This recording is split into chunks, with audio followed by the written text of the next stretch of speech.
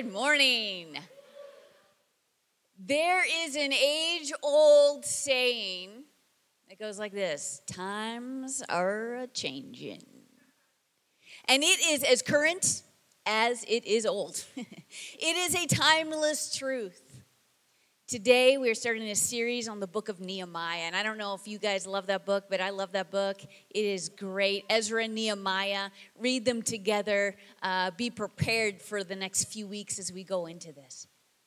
Strong and godly leadership, and I think you'll all agree with me on this, is essential always. However, heightened during change. This is true in our church, in our churches across the world. It's also true in our lives. It's also true in our homes and in our workplaces. When we face hard change, difficult trials, criticisms, even blatant opposition in our lives, we need a resolve in those seasons to lead well.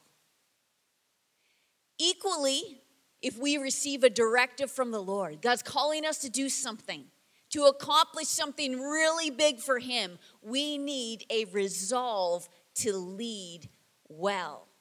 Nehemiah was a man that felt this call. He had a call to do something really big in a particularly difficult time. Previously, if you go into the history, God had made a covenant with Israel. And He had told them of a place that He would establish His name. And this was to be Jerusalem. This was Jerusalem. In Solomon's day, during the time the temple was built, there was a lot of good things happening. And Jerusalem was at the height of its glory. There was lots of money. There was too much money, Jewel. Too much money. God was being praised. He was being glorified. Then things changed. The Israelites said they turned from the Lord. They were blatantly demonstrating faithlessness. And this in turn, over time, resulted in the destruction of the city of Jerusalem. But even though the city laid in ruins, God's plans had not changed. God began to pull on the heart of Nehemiah to weep for a city and to lead a team that would transform the ruins and revive the people. He chose a man to take on this big project in order to rebuild what had been brought down. So the book of Nehemiah, it begins by Nehemiah meeting up with some men from Judah. And these men come in, and as they're talking, Nehemiah is asking. He says, so what's happening with the Jews? The ones have been who have escaped the exile, and they're still alive. Like how are they anyway? And how is the city of Jerusalem? These guys were like, well, that remnant, what you're talking about, they're kind of in a lot of trouble. It's not good right now. The walls of the city are broken down. The gates that were protecting the city have been burned. They were set on fire. Now they're destroyed. See, Nehemiah's just having this polite conversation. He's kind of like he's been wondering how they were. So he asked the question. And then it went from like surface to deep real quick. Have you ever been there? Where you walk into maybe Starbucks on a Monday morning, and you ask the person serving up your coffee, you say, so, how are you today? Thinking they'll be like, I'm good. And then they take you 6 feet down into a black hole, despair and disappointment of how everything has gone wrong and life's no good. And they still have 6 more hours on shift. I mean, I am all about openness, authenticity, honesty, vulnerability. But when it's 7 a.m. and I haven't had coffee yet, like it's going to take me a minute to process that. Nehemiah was ready. Nehemiah was ready. It hit his heart. He had wanted to know. So he asked these men, he's like, how are these people doing? And when he got his answer, it triggered a heartfelt response to the call that God had already placed on his life. Now, before we go any further, I have a question. It's very important. Have you ever done Mad Libs? Yeah, Mad Libs. Okay, Mad Libs is like, if you haven't, there's like a story and there's blanks and someone will just ask for like a noun, an adjective, a pronoun, things like that, and you don't know the story and they fill in the blanks, and then after they'll read you the story with your words in there, and it's supposed to be very funny. It helps if you put in good words, like crazy words. I was pretty good with literature, like English in school. And then we got to that whole unit on grammar and sentence and pronouns, nouns, adjectives, verbs, sentence fragments, and run-on sentences and all those things. Okay, I remember my literature professor starting with this. He's like, I'm just going to give you guys a warning right now. These next few weeks are going to be the most boring weeks of your life. Okay, this is a man who loved English, loved literature. He's like, this is going to be literature hell. That's what he said to us. He said, I'm telling you, just resolve right now to push through. It will not be fun. I don't even plan on wasting the energy to make it fun for you because it would be improbable that I would be successful in that. This is what he's telling us, okay? I think I'm a sophomore at this point, okay? He's like, let's all just agree to grin and bear it. It's mandatory. We have to get through it. So take lots of notes, get lots of sleep, eat a good breakfast, try to stay awake. This is what you're saying to a bunch of 15-year-olds. We're like, okay, this brings me back to Mad Libs. When you take some of the teaching from those weeks of pain from that literature class into a game with the nouns, the pronouns, the adjectives, how this is fun, I don't know. I don't know how this is fun. Okay, and there is a season in life, correct me if I'm wrong, that Mad Libs come into play. I don't know. Is there a season, if parents just agree right now, there's a season of life where it's like a specific time in a child's life where suddenly they discover this game.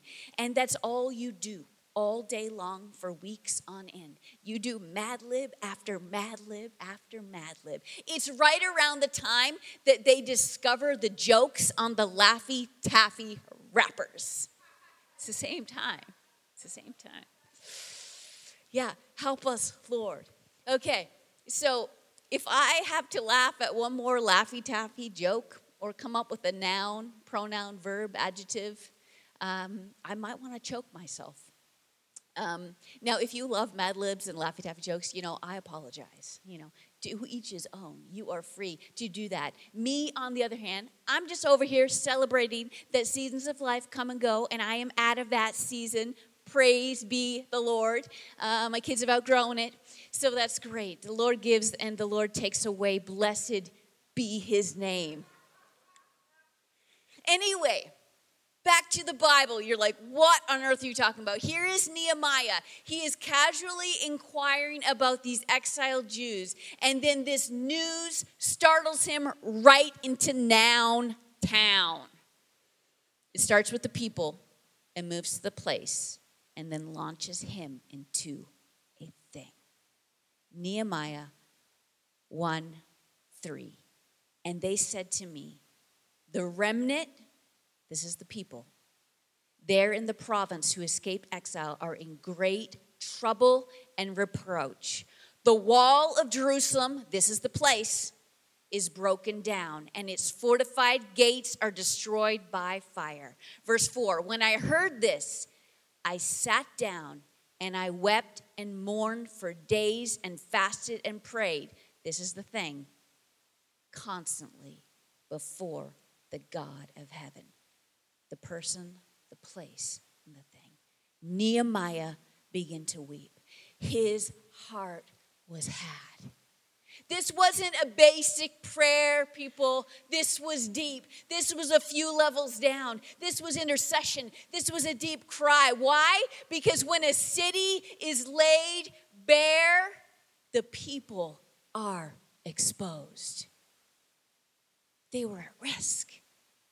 See, there is a difference between a now I lay me down to sleep, God bless this food, amen, prayer, and the mourning and the fasting and the posture of a contending prayer. Much care, much prayer. See, it doesn't matter how much we know. It doesn't matter how much knowledge or information or experience we have if we don't care, because people won't care how much you know until they know how much you care. You'll know friends care by how much they're willing to share with you. You also know their care by the size of their prayer. If I ever tell you, text you, message you, Facebook you, and say, I'm praying for you, I am. I know sometimes we hear that a lot. I'm like, oh, okay, maybe they are, maybe they aren't. And it's not just a lay me down to sleep prayer. I'm praying for you. I'm praying for you. I'm calling out to God for you on behalf of you. I won't just say it. The posture of Nehemiah's heart graced him to do whatever it took to accomplish the mission God had placed on him. He wept for a city. He began owning the sins of a nation. He began pleading for forgiveness. He began reminding God of his word to redeem, his power to complete, and his mercy to give. So what promises has God made in your life? What promises would you like to just bring up to him in conversation today? Because I promise you, he will not be offended. He won't even be surprised. He is faithful to his promises, and he has not forgotten what he has said to you. And as we remind God of his promises, he reminds us of ours. See, I believe today that God is calling our hearts, many of you, many of us, today, to come back into alignment, to straighten that alignment with him, to do what he has put in our hearts to do. Because there is a call. There's a call to a person, there is a call to a place, and there is a call to a thing today. Some of you, you're like, I feel called to a person. I've been feeling it for a while, or a people group. See, Nehemiah asked about these Jews, the remnant, and they weren't okay because they were unsafe and they were hurting. Some of us will be called to that, to a people who are hurting, who are unsafe, who need something. Maybe it's just one person that God's been laying on your heart. You've felt it, but you've dismissed it maybe for a little bit. You're like, I'm not sure. It's time to say your full yes. It's time to say your full yes to that person. Maybe you're called to a place. Maybe you're feeling this draw, this pull to a place. This was the walls. This was Jerusalem, destroyed, the gates burned by fire, leaving this dangerous exposure. And it couldn't stay like this. Nehemiah's like, it can't stay like that. I can't leave that city like that. I got to do something. I'm called to a place. But it could be hard to leave. If you're called to a place and you've been fighting it because it's just so hard to leave, I'm challenging you this morning to say your full yes. What are you waiting for? Maybe it's here. You're like, I feel called to here. Great. Come on, let's do it. Let's rebuild it. Maybe it's somewhere else, a new job placement, another church, another school, another land. You've been struggling with that going part because it's hard to uproot. But Jesus, he is worthy. He is worth it. It's time to say your full yes. And some of us, God's calling us to a thing. It's to a thing. It's to a project. God was drawing Nehemiah to rebuild this city. He was drawing him for a mission, for a job, for an opportunity to do something big. And Nehemiah began to weep and fast and pray. So what is this thing that God has been calling you to do? What has been burning on your heart that you haven't said anything about? I challenge you to do this. Say something. Say something. There's accountability in that. I've been there. I was on a bus once and I had this word, this prophetic word for this person, and it was like really, if I was wrong, it was going to be really wrong. It was like kind of like a name, and like it was very, very specific, and it would have been really, really wrong. And I was so scared. My family was there, and it was just, and finally I leaned over to Craig and I said, I have a word for that guy right there. And I knew the minute I say it, now I have to do it, because he's going to be like, well, what are you waiting for? He could get off at any time. Say something. Say something. Why does God have to keep bringing it up to you? It's time to do something. So what is it? Is it a person? Is it a place? Is it a thing for you? Maybe it's all three. I know for me it is today, because I feel called to you to hear, and to the purpose of God for this house. It has taken me. My heart is had. How do I know? Because I couldn't stand here otherwise. It'd be too hard. But for Jesus, it's not hard. It's not hard. I already said yes. And how could I stand here and complain of my sacrifice to the one who has literally given it all? How can we complain of our sacrifice to the one who gave everything? Ours fail in comparison to what he's given. Listen, sometimes the call is clear, sometimes it's cluttered. However, there is always a way to bring it into focus. The main way I find my call or things that are cluttered in my life to bring into focus is through prayer. It's through prayer. It may seem like a basic answer, but it is the number one answer. Prayer. It will bring alignment. Our youth pastor, Stephanie,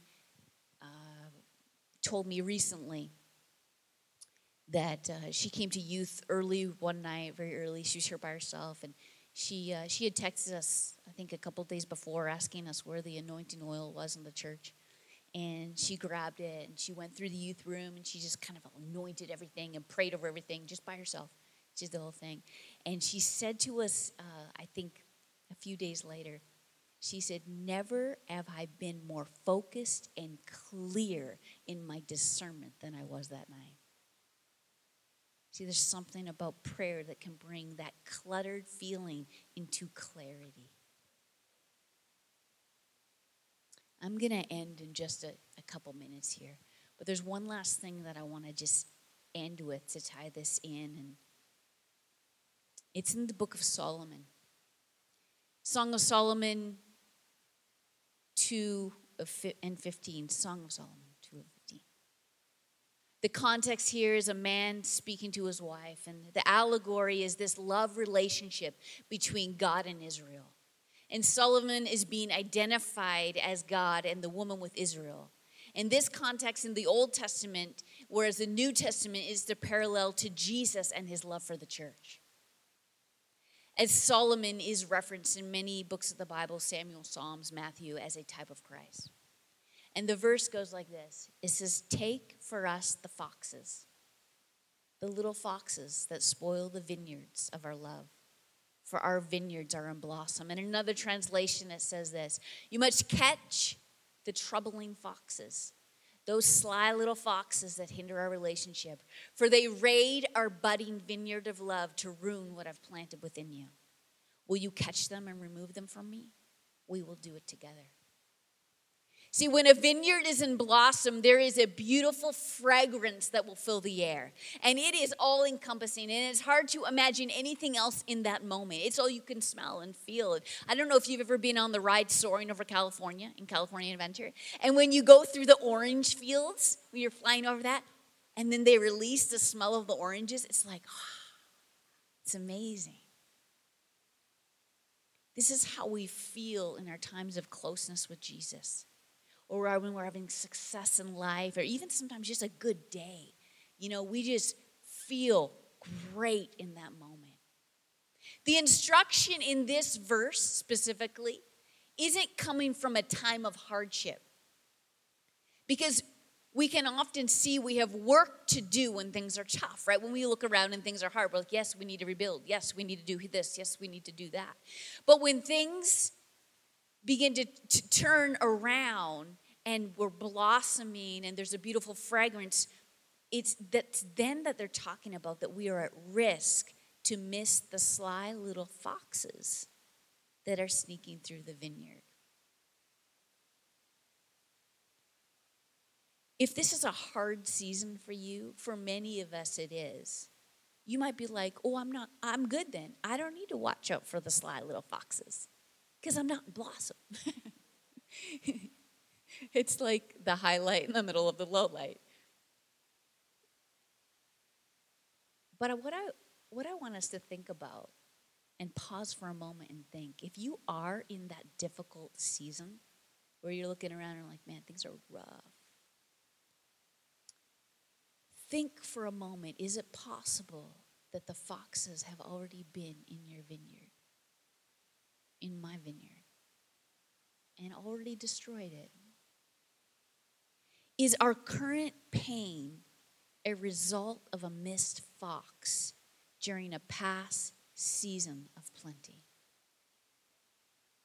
Maybe years ago when things were good, going well, maybe months ago, strong, in bloom, beautiful fragrance filled the air. Maybe the little foxes snuck in. Maybe we saw them and we didn't do anything. Maybe we didn't. We missed them. Maybe some other people saw them, didn't take the time to catch them. Then those little foxes grow big and they become more damaging and more destructive. And now there's a dry, empty, fruitless ground. And it's hard, and you're tired, and you're disappointed that you missed it. Friends, it's not over. It's not over. In fact, it's quite the opposite. It's time for a fresh start and a new beginning. It's time to clean it, to seed it, to water it, and to grow it. Come on. It's time to clean it. It's time to seed it, to water it, and to grow it once again. It is not over. It is not over. God is not done with you. He is not done with me. He is not done with this church. He is not done with La Mesa. He is not done with our nation. He is not done with the nations of the world through your life. It is not over, but it is time to rebuild again. It's seed time. It's seed time. Just because the foxes came in once and we failed to see them doesn't mean we have to live into destruction. It doesn't mean we have to just look around and be the way it is. We can rebuild. We can reseed. We can do better next time. I know you can. I know I can. We can do better. See, the call today is to turn over that clear ground and to plant the new seed. It's seed time. The call moving forward, though, is to keep watch. We're not going to let those foxes back in. Keep watch, because the blooming season is coming again, where the fragrance will fill the air again, and everything will be good, and God will be pouring, and there will be pouring out in signs and wonders, and he'll be pouring out in his goodness, and we'll be feeling the presence of God like never before. And in those times, we will watch for those little foxes trying to sneak in our vineyard.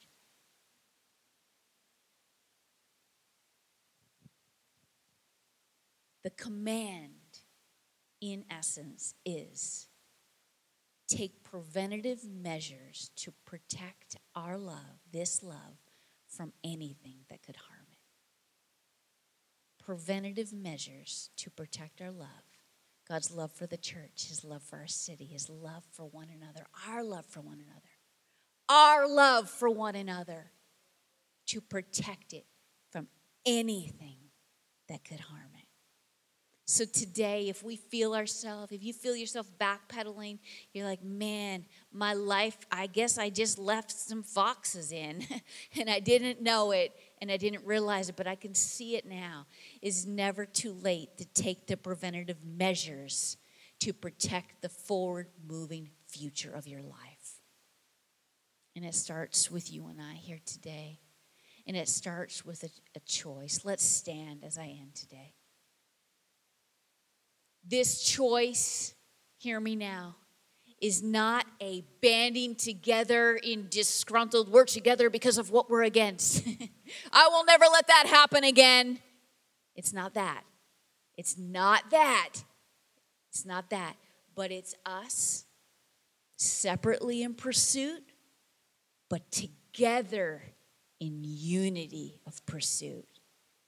Linking up, going forward because of what we're for and who we're for and who we love and who we love.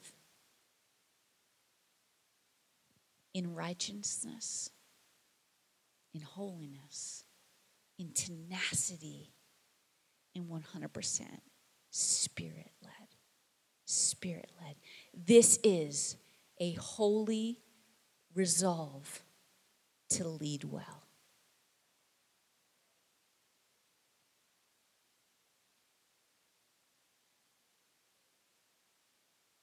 Right now, how I want to close is with this.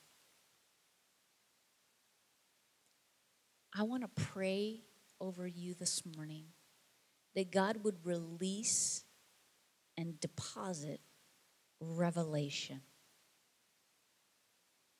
over your minds and over your spirit. So you could see the past for what it was. You can see the here and now for what it is. And you can see what's coming for what will be according to his plans.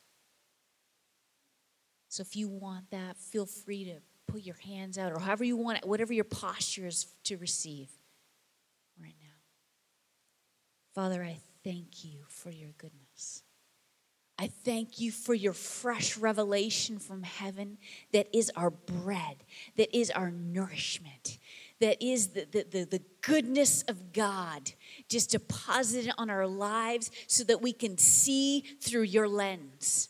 So I pray right now for each and every one that is saying, yes, God, I want fresh revelation today. I want to hear from you today. I want to see my past for what it was according to how you see it. I want to see my here and now for what it is according to how you see it. And I want to see my future for what it will be according to how you see it in Jesus' name. So I release revelation from heaven right now over everyone that's saying, yes, Lord, I want fresh revelation in Jesus' name.